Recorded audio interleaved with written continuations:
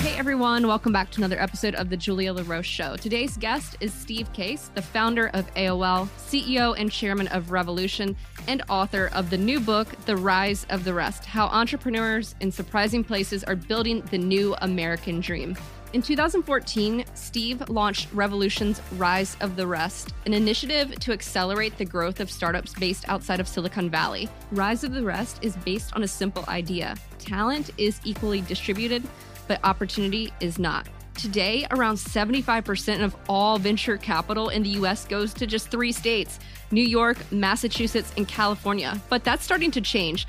According to Steve, we've already seen peak Silicon Valley, and the rest of America is starting to rise. I really enjoyed this conversation with Steve. It definitely left me feeling more optimistic about America's future. I hope you enjoy it too. Steve Case, founder of AOL, CEO and chairman of Revolution, and author of the new book, Rise of the Rest: How Entrepreneurs in Surprising Places Are Building the New American Dream. It is so great to see you again. Great to have you on the show. Welcome. Great to be with you. Well, I'm really excited to have this conversation because I have to say, after reading your book, and by the way, I read your first book as well a few years ago, it made me more optimistic about the future of America. And I don't know if that was the intent there, but I think this conversation will help get folks more optimistic because we certainly need it these days. And I just want to start with the Rise of the Rest. And you've been on many, many bus tours across the United States, 11,000 miles, 43 cities. And let's kind of start there. And what was the genesis of Rise of the Rest and these bus tours that you were going on? Well, it started for me, even though bus tours started 8 years ago, this journey around Rise of the Rest started a little over a decade ago when I was asked to chair an initiative at the White House called Startup America Partnership that got me traveling around the country trying to encourage more regional entrepreneurship. I was also worked on President Obama's Jobs and Competitiveness Council. And some of the things I learned there were sort of surprising, got my attention. One was the role that new companies, startups play in terms of job creation. And the second was how venture capital was really focused on so few places. 75% of venture capital is going to just 3 states. And so that kind of woke me up to, if most of the jobs are created by new companies and most of the most successful new companies do raise venture capital, but it's really hard for a lot of people in a lot of parts of the country to raise venture capital, it's kind of a problem, but also could create an opportunity. And then, we did some work there on the policy level. And then about 8 years ago, did hit the road with our first bus tour. We've done a bunch of them, dozens and dozens of cities. And it was remarkable what we were seeing in those cities in terms of how the cities themselves were kind of getting renewed because of what was happening in the startup communities in those cities. And then we launched a Rise of the Rest fund and now made 200 investments to 100 different cities. And we're seeing very promising results. And ultimately, after I reflected on all this over the last decade, I said, I got to write this book. I got to tell this story. It's an amazing story. It's a surprising story in terms of the fact that it's really dozens of cities on the rise, not just a few. Great entrepreneurs building some amazing companies, but most people don't seem to have any idea what's happening all across the the country. And to your earlier point, I do think it's an optimistic story. I do think anybody reading this book will feel a little bit better about this next chapter for America. Yeah. I like so many of the different things you brought up there, Steve, and how it woke you up. You recognized this opportunity. You talked about these kind of amazing and surprising stories that, many people don't have an idea of what's going on. And I also have to imagine just being on the ground and doing it via a bus versus just flying to city really lets you kind of experience America from the ground. So as a result of these tours, you raised 2 funds, $150 million Rise of the Rest seed funds. You have some incredible names backing these. Talk to me about the first time you went to raise the fund, and after you kind of saw and experienced this on the ground, how did you get others to kind of buy into it, that, there really is opportunity out here? Well, because we had started with these bus tours and they started getting some attention, even 60 Minutes at one point followed us and did a story on it. A lot of people, including people I knew, were asking me about it, saying, kind of interesting what you're doing, kind of interesting this thesis that you could back entrepreneurs in these other places outside of places like Silicon Valley and generate, kind of top tier returns while also having sort of a broader positive impact on those communities, and kind of wanted to get involved. And sometimes they would join us on a bus tour. But also, I started realizing that it would be good to open this up. Initially, the investments we were making via the bus tours, I was just making personally. We said, well, let's actually create a fund so we can make more investments, backing more entrepreneurs in more places, but also create a vehicle that would allow others who had an interest in kind of joining us on this effort to participate. And so I did reach out to some of the people who had talked to me earlier, also some other people I knew that I thought might be interested in it, and we were able to assemble, as you referenced, an amazing group of some of the most successful entrepreneurs, investors, executives in the country, people like Jeff Bezos and Howard Schultz and Sarah Blakely and Dan Gilbert, and venture investors like John Doerr and Jim Breyer, and private equity investors like Henry Kravis and David Rubenstein, hedge fund people like Ray Dalio, and several dozen others. So it really was great to have them also believe that this really made sense, that there was an opportunity from an investment standpoint, a return standpoint, while also having some of these other positive impacts. We did that first fund, then we did the second fund. But it's still early because we're seed fund investing, but our goal of generating top tier returns to prove to people, including venture investors on the coast, that you can generate top tier returns by investing in the middle of the country. We're on track to do that. Yeah, really a who's who of investors, including some folks who were those entrepreneurs who were outside of Silicon Valley themselves. Another thing I want to bring up with you is, just the results. You mentioned some surprising results. Can you share with folks, because y'all were doing pitch competitions and you were writing checks, and this isn't like philanthropy. This is actually, there's like a real return here. Talk to me about the results.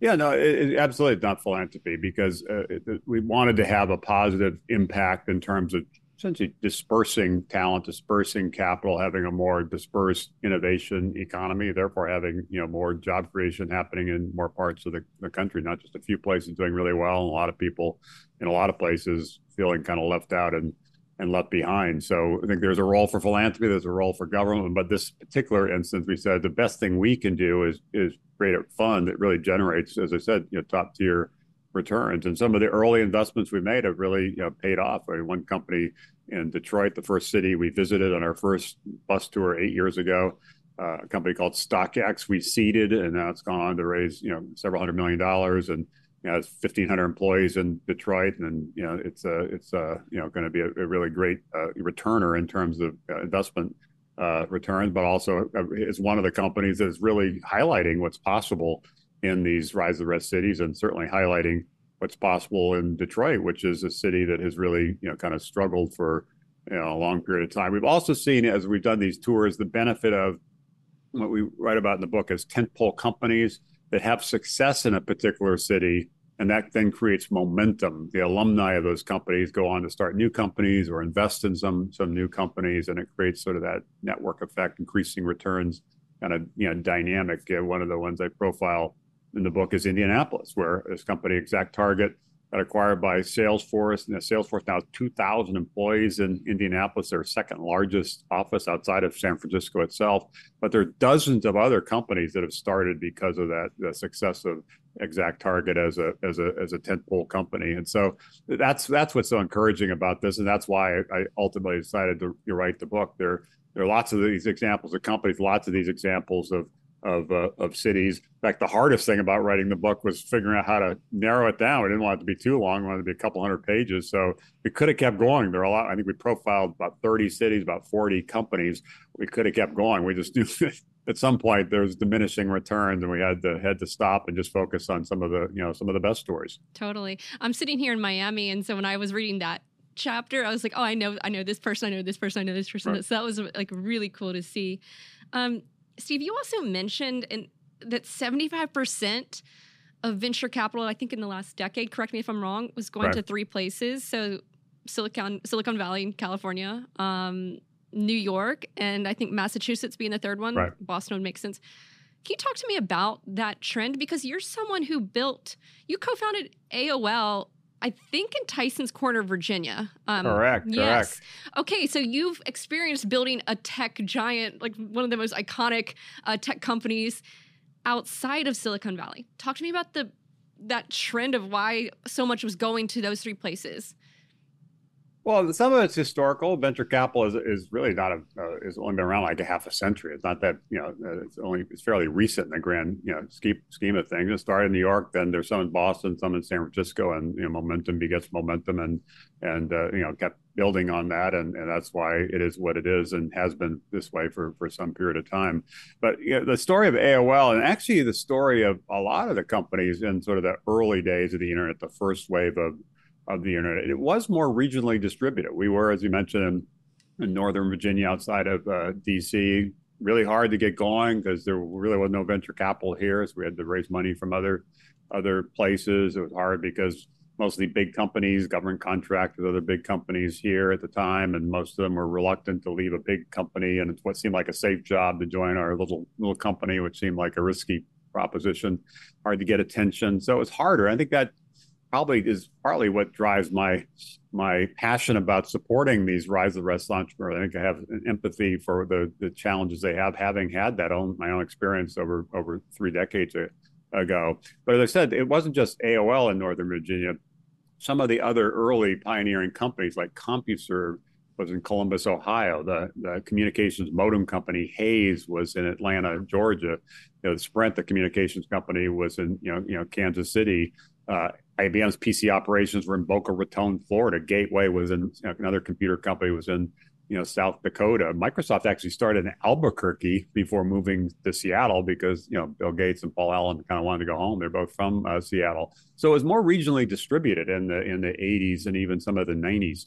It's just in the last couple of decades when it shifted from building the internet, kind of building the on-ramps to the internet, the servers and so forth, to building software and apps on top of the internet. That's when Silicon Valley really drove to its current prominence, indeed some would argue dominance.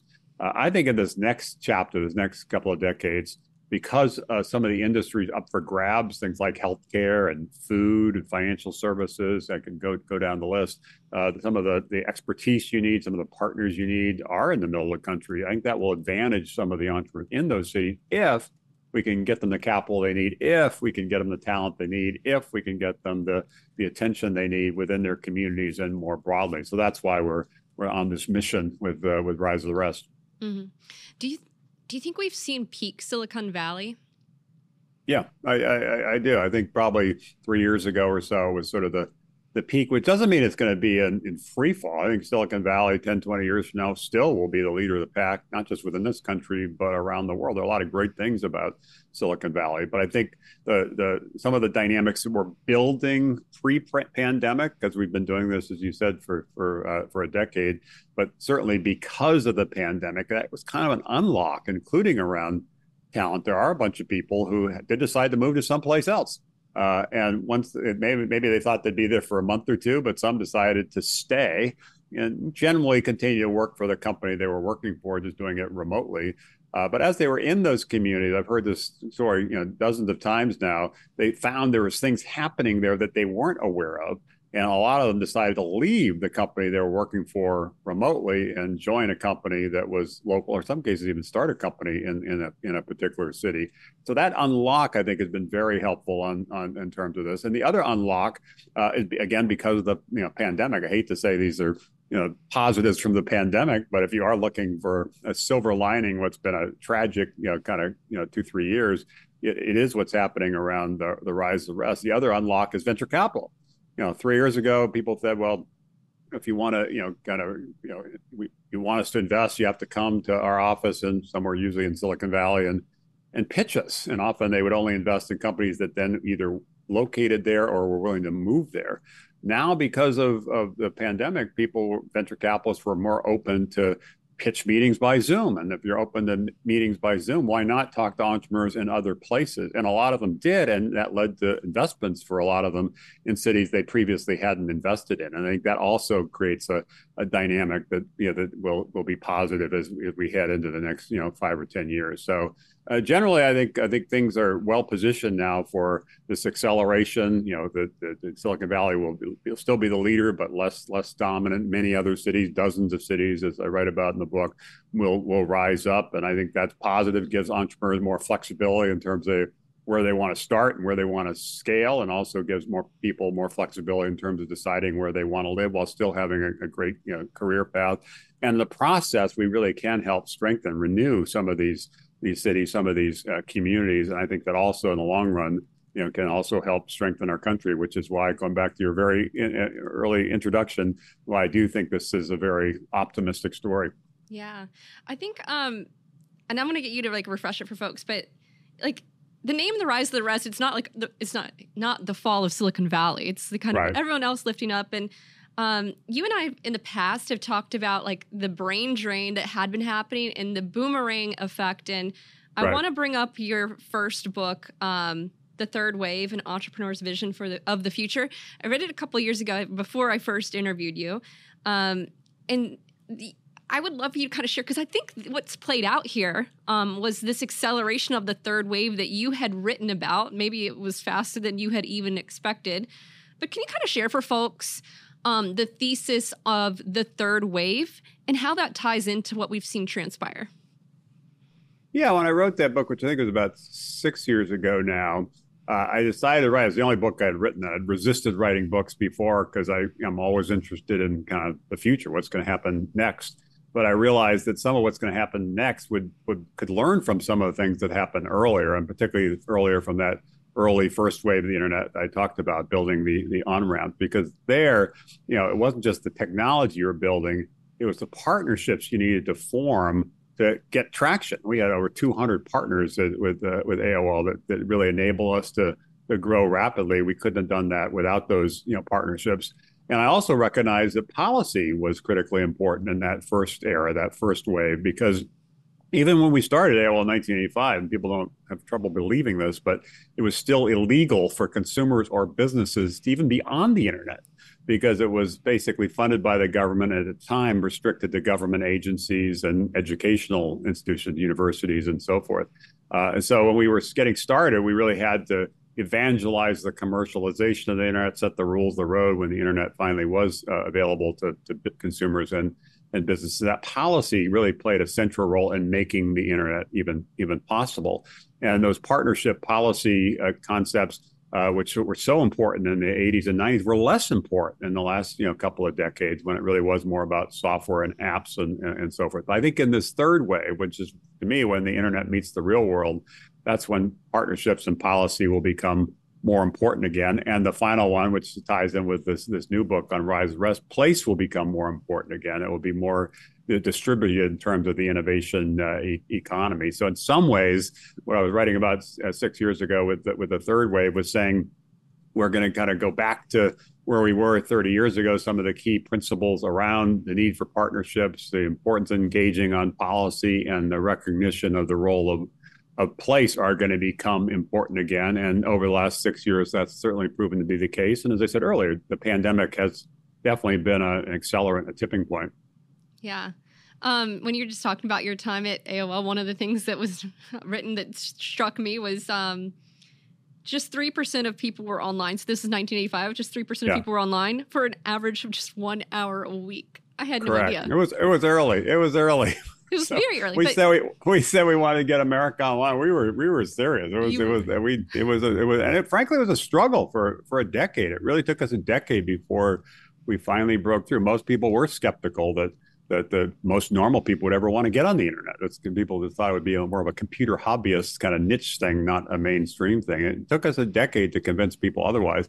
And I feel a little bit, even when I was writing this new book, a little bit of deja vu all over again, because when I first started talking about the rise of the rest, the idea of what we've been covering in terms of entrepreneurs and cities, in this next chapter, 10 years ago when we first did that, or when we started our first bus tours, I saw the same skepticism in people's eyes that I saw 30 plus years ago in those early days of the internet.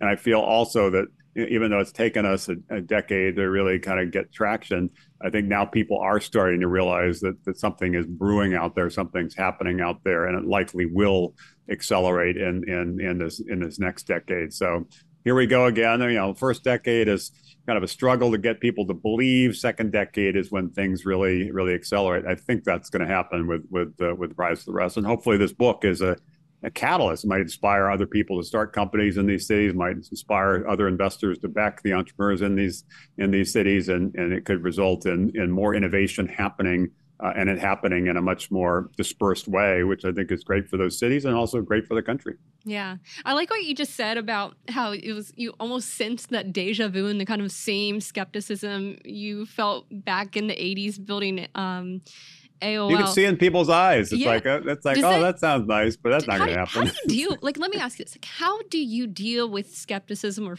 people who might not believe? I feel like this might be a good thing for entrepreneurs too, to understand, overcoming the skeptics or not letting that deter you. How do you feel? Yeah, for me, maybe there's a stubborn streak or something, but when people say something can't be done, it just for me, redoubles my commitment to get it done, prove them wrong in part.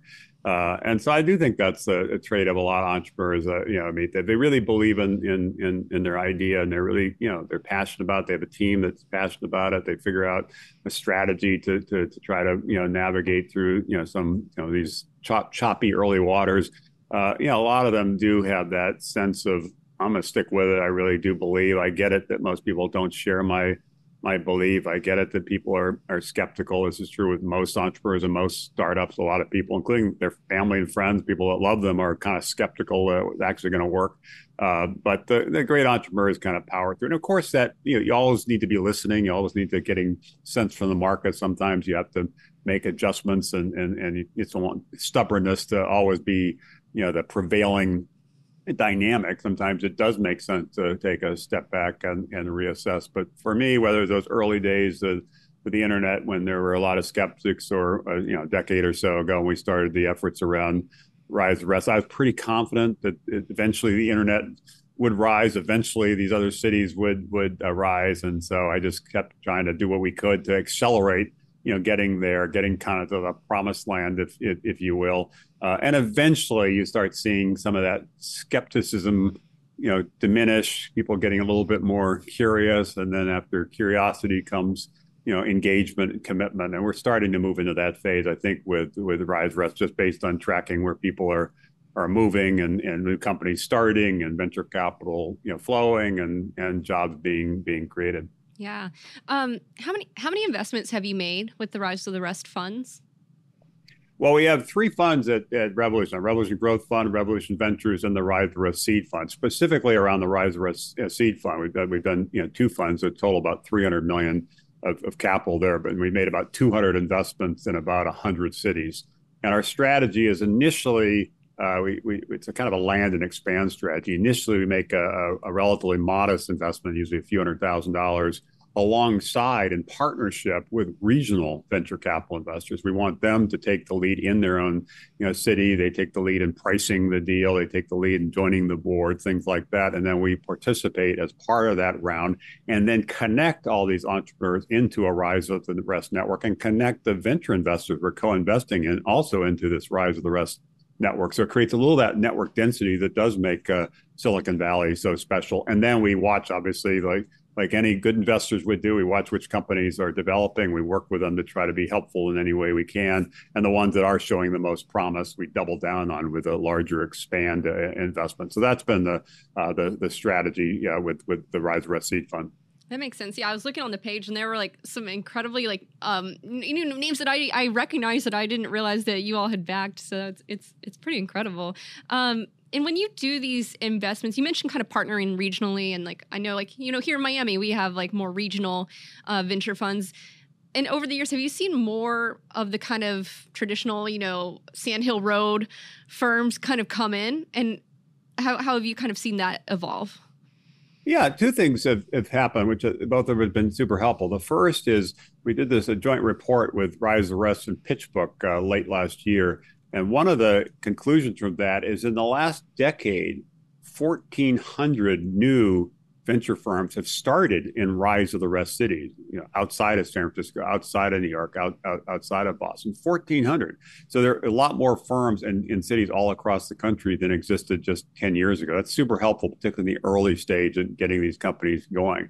And the second thing we've seen, and you reference it, is over the last decade, more of the coastal firms have started paying attention to what's happening in other parts of the country, and even more, going back to what we talked about earlier, started doing that during the pandemic. So we're seeing more capital at the local level because of these new funds have started, and more of the coastal capital, if you will, looking inward to other parts of the country. And that's why I'm so optimistic about this next phase for Rise of the Rest. Yeah.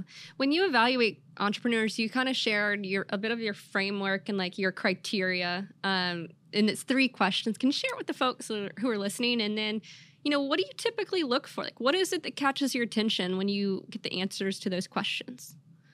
Well, first of all, because we have these different strategies at Revolution, the kind of early seed, a little bit later venture, and then the later still kind of growth, usually a few years before the companies are ready to go public.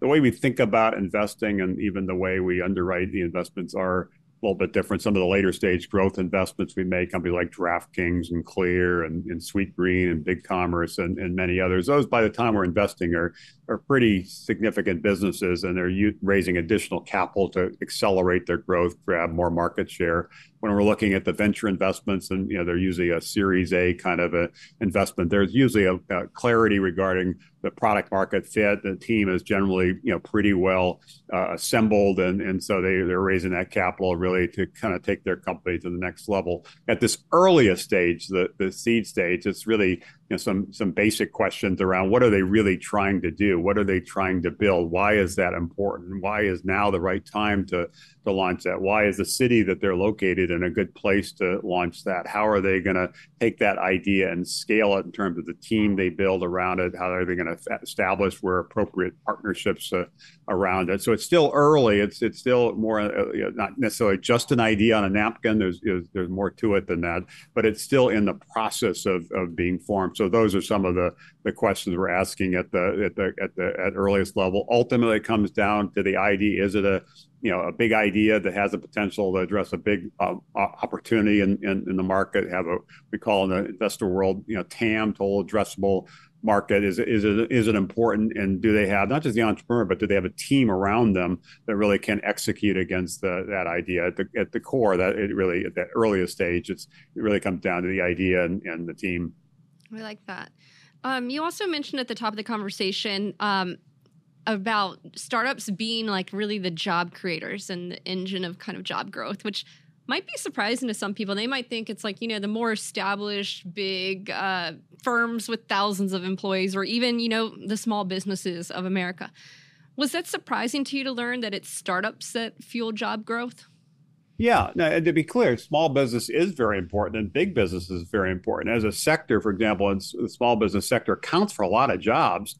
It doesn't, as a sector, account for a lot of job growth. And the reason is, take the restaurant industry, for example. If one restaurant goes out of business, it probably is going to be replaced by another restaurant. It's probably going to employ about the same number of people. So some businesses are starting, others are going away. But as a sector, while very, very important, it doesn't create net jobs as a sector. And similarly on the big companies, some companies are growing rapidly, adding a lot of jobs. Some are in decline. You take the retailing sector, the dominant companies a few decades ago were things like Kmart and Sears, which have been in decline. So new companies have emerged, Amazon and others that have filled that vacuum. So there are definitely some companies that are big companies, Fortune 500 companies that are growing, creating a lot of jobs, but there's also many that are declining. Half of the Fortune 500 turns over every 25 years, just to put some statistics around it. So as a sector, it also is important. But if you add it all up and then the company's growing and the company's declining, it doesn't create a lot of net new jobs. So that's why the new companies, these startups, companies under 5 years old, are so important. And that was a surprise to me. I kind of had a sense that they were important, but I didn't realize how important they are, nor did I realize, as I said earlier, how disadvantaged the companies are, the entrepreneurs are in most parts of the country, because venture capital is something that not every company wants or needs. Some are able to bootstrap and so forth. But the companies that have been most successful terms of creating the most jobs, creating the most in terms of economic value, valuation, things like that, have generally gotten venture capital. So we have to recognize that if the capital is limited to a few places, that's going to limit the ability for these new companies to start in other parts of the country, which will limit the job growth, economic vitality in those places, and then lead some people there to feel, as I said earlier, left out and left behind. So that's when I realized that the importance of new companies and the distribution of venture capital, I said, this is both a problem we need to solve, but also an opportunity we need to seize. And that's when we launched Rise of the Rest. Yeah. Especially when the capital is concentrated to a few places and folks feel left out and left behind. And, as someone who's traveled across America for years now and really on the ground traveling too, including not just on the Rise of the Rest bus tours. I know you've also done RV trips as well. So you really get to experience the country. And I guess my wife and I love to hit the road by RV. About 3 years ago, I think it was, maybe a little over 3 years ago, we did a cross country and back trip that took us a little over a month, stopping at a different place each night. And as you said, it's a great way to see America and get meet people that you might not otherwise meet, get perspectives you might not otherwise get. So some of it is the what we do with Rise of the Rest and more broadly Revolution, sometimes by bus, often obviously traveling to different cities, even the last month because this new book came out and I've been doing a book tour. I've been in more than a dozen different cities. So sometimes I fly in, sometimes I drive in by bus, but personally, I also like to hit the road and I've always been a big believer in the Americana road trips, including lately, the last few years by RV. Yeah, I love that. And, talking to people and I want to ask you this because you did write about it in the book. And why do you think America is so divided right now or feels very divided? Why do you think that is? It's complicated. I think there are a lot of factors and there are folks, that are smarter about it than I am. But one factor that I do think is a key part of it, not the only part, but a key part of it which is the piece of it that I'm obviously trying to address, is there is a big opportunity gap. There are definitely some people in some places that are doing really well, feeling great about things. And a lot of people, indeed most people in most places are angry and feel disrespected and don't feel like they have opportunity. There was a study by Pew a few years ago. It was really quite sobering that about 70% of Americans wake up in the morning anxious about the future, worried about the future, fearful about the future in terms of how it's going to impact them, their families, and their communities. And some of that is because of the march of technology. Some of the things we celebrate in terms of disruption do result in job loss. As we have more robots in factories, for example, some people have lost their jobs. So they see that happening in their own lives and start getting upset about it. And I don't think you can or should try to slow that march of progress. 100 years ago, 90% of us worked on farms. Now it's less than 2%. And the reason is technology made it easier to grow more food with fewer people, which is actually a good thing if you're trying to feed the world, but not a good thing in terms of displacing jobs. Thankfully, then more than a century ago now, we were able to move people from farms to factories, pivot from the agricultural revolution to the industrial revolution, and that worked reasonably well. We've been less successful in moving from the industrial revolution to the technology revolution, the digital revolution. And I think the place to focus there goes back to the book, is backing more new companies in cities all across the country, some of which will fail because obviously startups can be risky and some will fail, but some could end up being those big Fortune 500 companies of tomorrow and create jobs in these communities where they've only seen job loss and kind of some loss of hope, even in some cases despair. One of the great examples I write about in the book is a company in eastern Kentucky, coal country, Appalachia, which has had a tough run of it for several decades. This company, App Harvest, just started 5-6 years ago. Now there's over 500 jobs in coal country. And they built the largest indoor greenhouse in the country. It uses 90% less water, so it's good for the environment. 70% of the U.S. population is within a 24-hour drive, so it's good in terms of managing supply chains. But it's also created a lot of jobs in this area outside of Lexington, Kentucky. We just need more of those examples. And part of the reason to write the book is I've had the opportunity to have a front row seat literally on a bus, seeing all parts of America, meeting hundreds and hundreds of entrepreneurs, visiting dozens and dozens of cities. And I wanted to share those stories because it gives people a little bit more hope, whether they're in these communities or thinking more broadly about some of these divides in the country.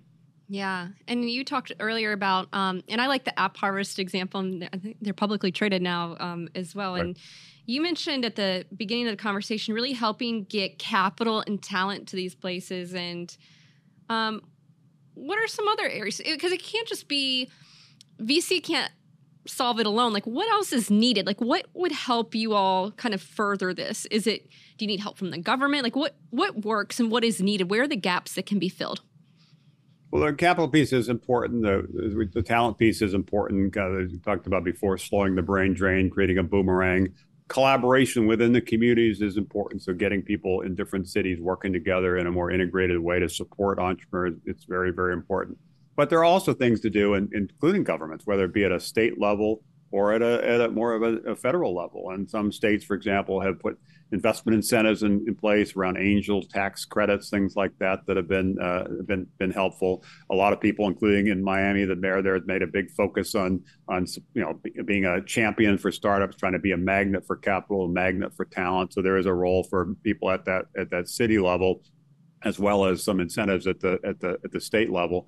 And at the national level, I think some of this goes back to trying to make sure the government's setting the table and creating the right dynamics so entrepreneurship can flourish, and it can flourish everywhere. And there are actually some encouraging things that have happened just in the last few months. Congress passed the Chips and Science Act, which reshored some semiconductors, which I think is strategically valuable and helpful to areas like Columbus, Ohio, where Intel is now building a big plant. And also it funded or authorized $10 billion for the funding of regional hubs, which I think would be very helpful to this effort around rise the rest. The Inflation Reduction Act that passed a couple of months ago, funding a significant new investment in climate technologies with a goal towards sustainability, but also that will kickstart, just as the internet did a half century ago, some investments in that sector that might not otherwise have happened. So there is a role for government to play at, whether it be at the federal level or state or local level. But ultimately, I think it comes down to the entrepreneurs with the ideas, willing to take the risk of starting companies, and the investors willing to back those companies, and the community support those both the entrepreneurs and the investors can get in these rising startup cities. Yeah. How about the talent side? Because if you asked me 10 years ago if I would ever be in Miami, and my other ambitions get back to Raleigh, North Carolina, I went to Chapel Hill, so I know the area quite well. If you asked me 10 years ago, would I leave New York City and go anywhere else? I would have said no way. But obviously the pandemic changed things. How do you get the talent side of things to kind of get moving? Like, how do you bring them back to these communities if they've left? Well, you're a good example. I've talked to dozens of other people that have made the move, and some did it pre-pandemic. A lot of it did it in the last 3 years, and they kind of felt like they wanted to be someplace else, but they didn't feel like they could practically leave where they are, because that's sort of where that particular industry was centered, whether it's media and finance in New York City or obviously technology in Silicon Valley. So it wasn't necessarily their first choice. Maybe they even were struggling a little bit with some of the challenges in some of these big superstar cities, cost of living, housing issues, crime issues, other kinds of things. But they kind of felt like they had to be there. And what's changed is they don't feel like they have to be there. They might choose to be there, and many will still choose to be there, but they don't have to be there. That's why this Rise the Rest is so important.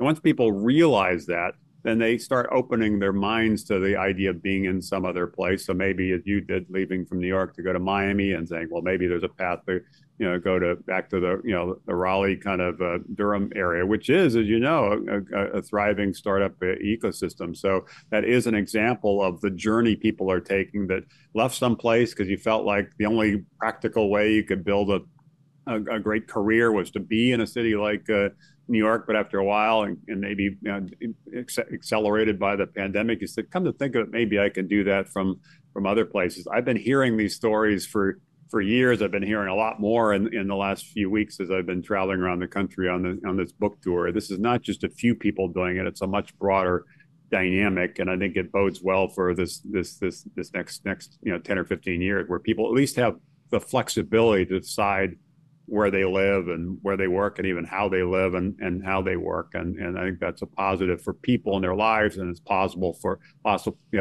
for entrepreneurs and startups, and a big positive for a lot of these cities, which are now seeing, after many decades of brain drain, seeing more of this boomerang happening. Yeah, the boomerang. And I got to say, like, your book is such a great illustration of this, the thesis that you put forth in the third wave really play out, and like how that has been accelerated, and really, gives some great stories of entrepreneurial success across the country. And one of the things I want to bring up in the book, and I'll quote the passage to you, and I want to get you to react to it and weigh in a bit further. But you wrote, people around the world are still largely envious and respectful of America, but that admiration is not a birthright. Trust must be earned continually.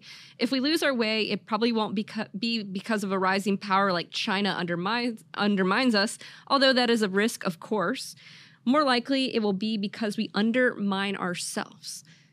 How do you think of that risk of America undermining itself? And what are those kind of threats to us undermining ourselves? Well, I think it's a real risk. I'm optimistic. I believe America can continue to be the leader of the free world. America can continue to have the leading innovation economy. But I recognize that, as I wrote, it's not guaranteed. It's not a birthright. That the world's woken up to the fact that a key part of the American story, the secret sauce, if you will, that's really powered the American story, is what's happening around innovation, entrepreneurship. That's pioneering spirit, the system around backing, taking risk of companies. That's what's led us from 250 years ago, just being a startup nation that most people around the world thought would fail, to now being kind of the leader of the pack. And so we need to recognize how we got to now and not be cocky or complacent, assuming it will continue to be that way. Because just looking at the data there, about 25 years ago, over 90% of venture capital globally was invested in the United States. Now it's less than 50%. So more capital is backing more companies in more countries around the world. And that's sort of inevitable, but also should be a wake-up call that we need to double down and make sure we continue to be the leader. And a lot of it ties in with Rise the Rest, kind of trying to make sure we have a more inclusive innovation economy. We are backing more people in more places, but there's some other policy issues, including things around immigration reform. So we continue to be a magnet for talent. Historically, we've been great at getting people to want to come here and start here and build here, and it's created tons of jobs. 40% of the Fortune 500 companies are either immigrants or children of immigrants. But in the last decade or so, it has become harder to come here. It has become harder to stay here. And I think that's a real threat in terms of our innovation economy. So there's a bunch of things we need to do within the country, and there's also a bunch of things we need to do to make sure our influence around the world and the desire of people to join us and be part of building the next chapter of the American story continues to be strong. Yeah, you highlight immigration in the book, and even like highlighting some of the cities that have really benefited from immigration, and the number of companies that have been built because of immigration. And yet policy in the last decade is kind of languished on the issue. What would be smart immigration policy from your perspective, and what could really help move the needle here? Well, it's complicated. There are many facets of immigration policy, partly why that's been difficult to get anything done. I testified in the Senate. I wrote about this in the book about 9 years ago around the need for immigration reform, making some of the points I just made.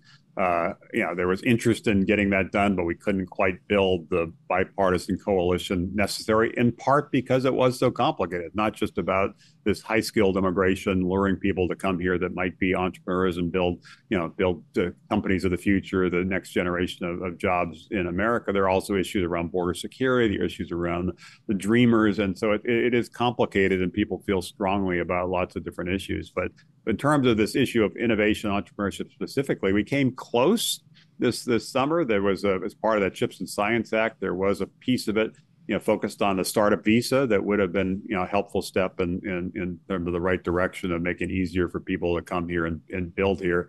That ended up not getting included in the final legislation, but hopefully it is something that can get done in this next session of Congress. Yeah. I want to talk a bit more about you, because I think the first book, it was a little bit of a memoir and a manifesto at the same time. And, just a bit about your background. Like, you grew up in Hawaii. You went to Williams College and you took a computer class and you hated it. And I think you got a bad grade, which, you know what, there's hope for everybody else out there, you know, because you can go in and build an iconic internet company. Talk to me about your evolution in tech and why you still liked it even after not doing so great in your well, computer in fairness, class. I've never been an engineer. I've never been a coder. It's never been something I had a particular aptitude at. And I did learn that when I was in college, where I did take a computer 101 course. This is in the late 70s, which was still the era. I hate to date myself like this, but it's true. The era of punch cards. So you'd write some program and basically wait for your cards to go through the computer and get the result back, which for me often was, oops, didn't get that right, have to do it again. And so it was frustrating. It was something I wasn't particularly good at, but probably inspired me a little bit when we were getting started with the AOL in those early days in the 80s. How do you make it a little more accessible? How do you make this internet, which for a lot of people was confusing and even threatening? How do you make it easy to use? How do you make it fun? How do you make it affordable? And that really was what driving a success of AOL, particularly as things grew and accelerated in the 1990s. So I think that early experience struggling with it, I kind of recognized that other people would struggle. I remember the first time I bought a personal computer, the first time I plugged in a communications modem, the first time I loaded up communication software. It was really hard and expensive to do that.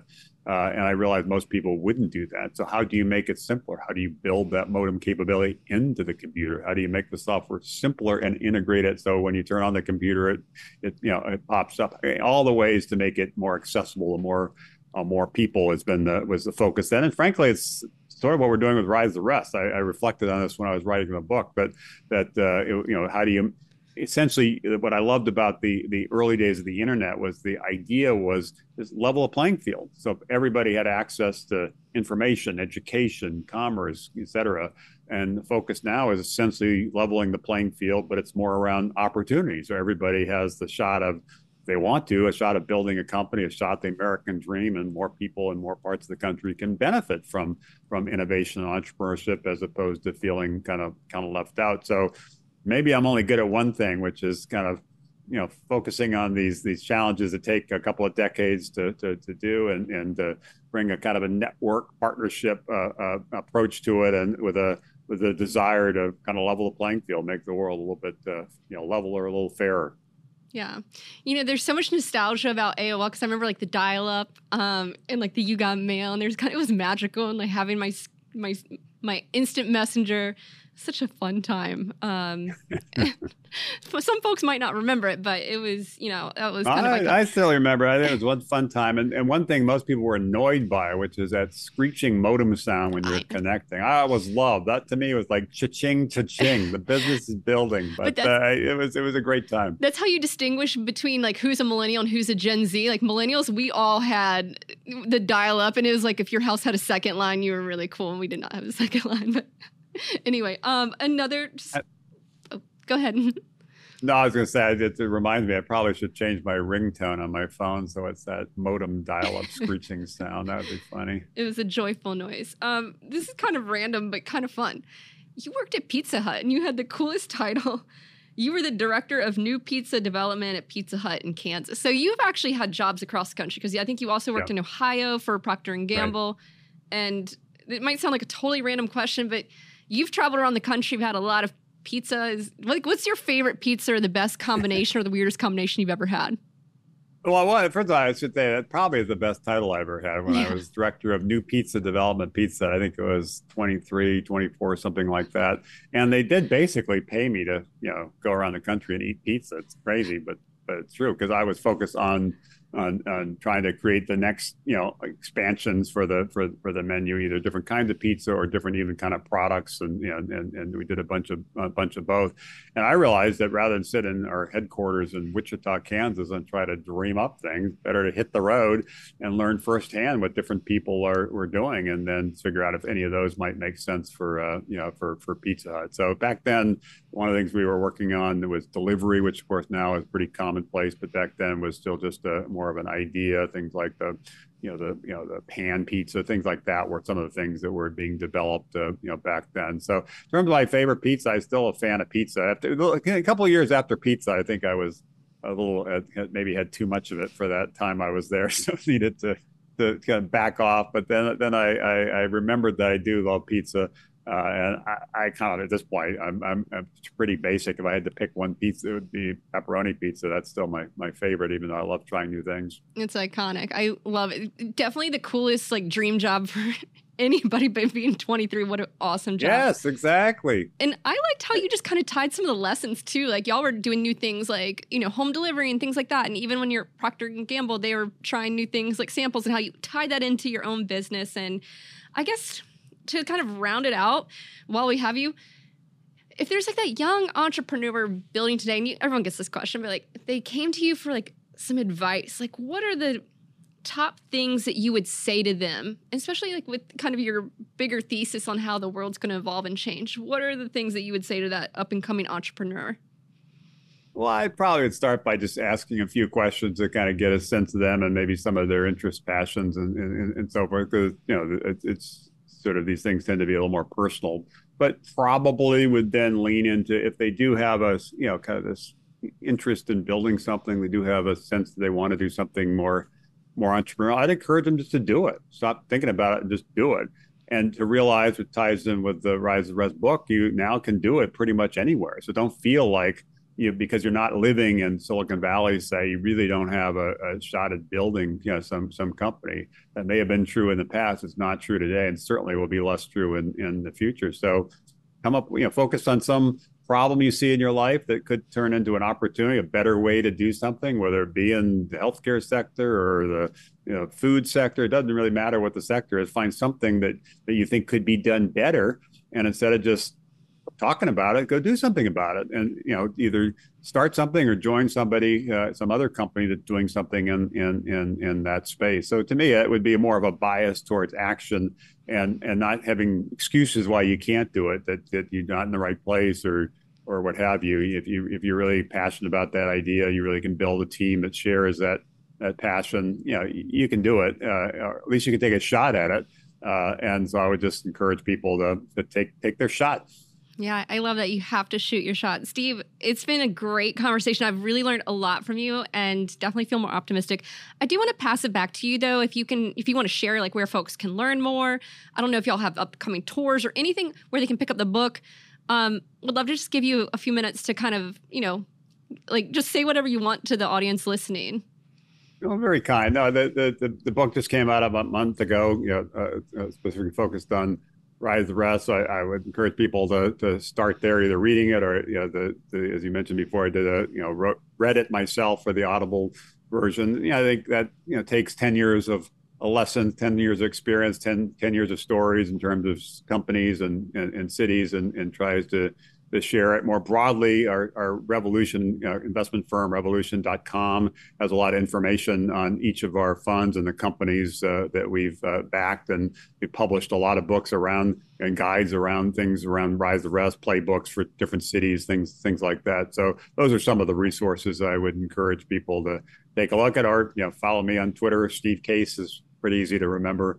And I've been a pretty active Twitter user since the early days, I think 15 plus years ago, and I'm still a fan. Still a fan. I love it. Well, Steve Case, founder of AOL, CEO and chair of Revolution, and the author of the new book, The Rise of the Rest. It was so great having you on the show. Really enjoyed this conversation. Thank you so much for being so generous with your time and your ideas. Really appreciate it. Thanks, Julia. It's great to be with you. You too. Take care.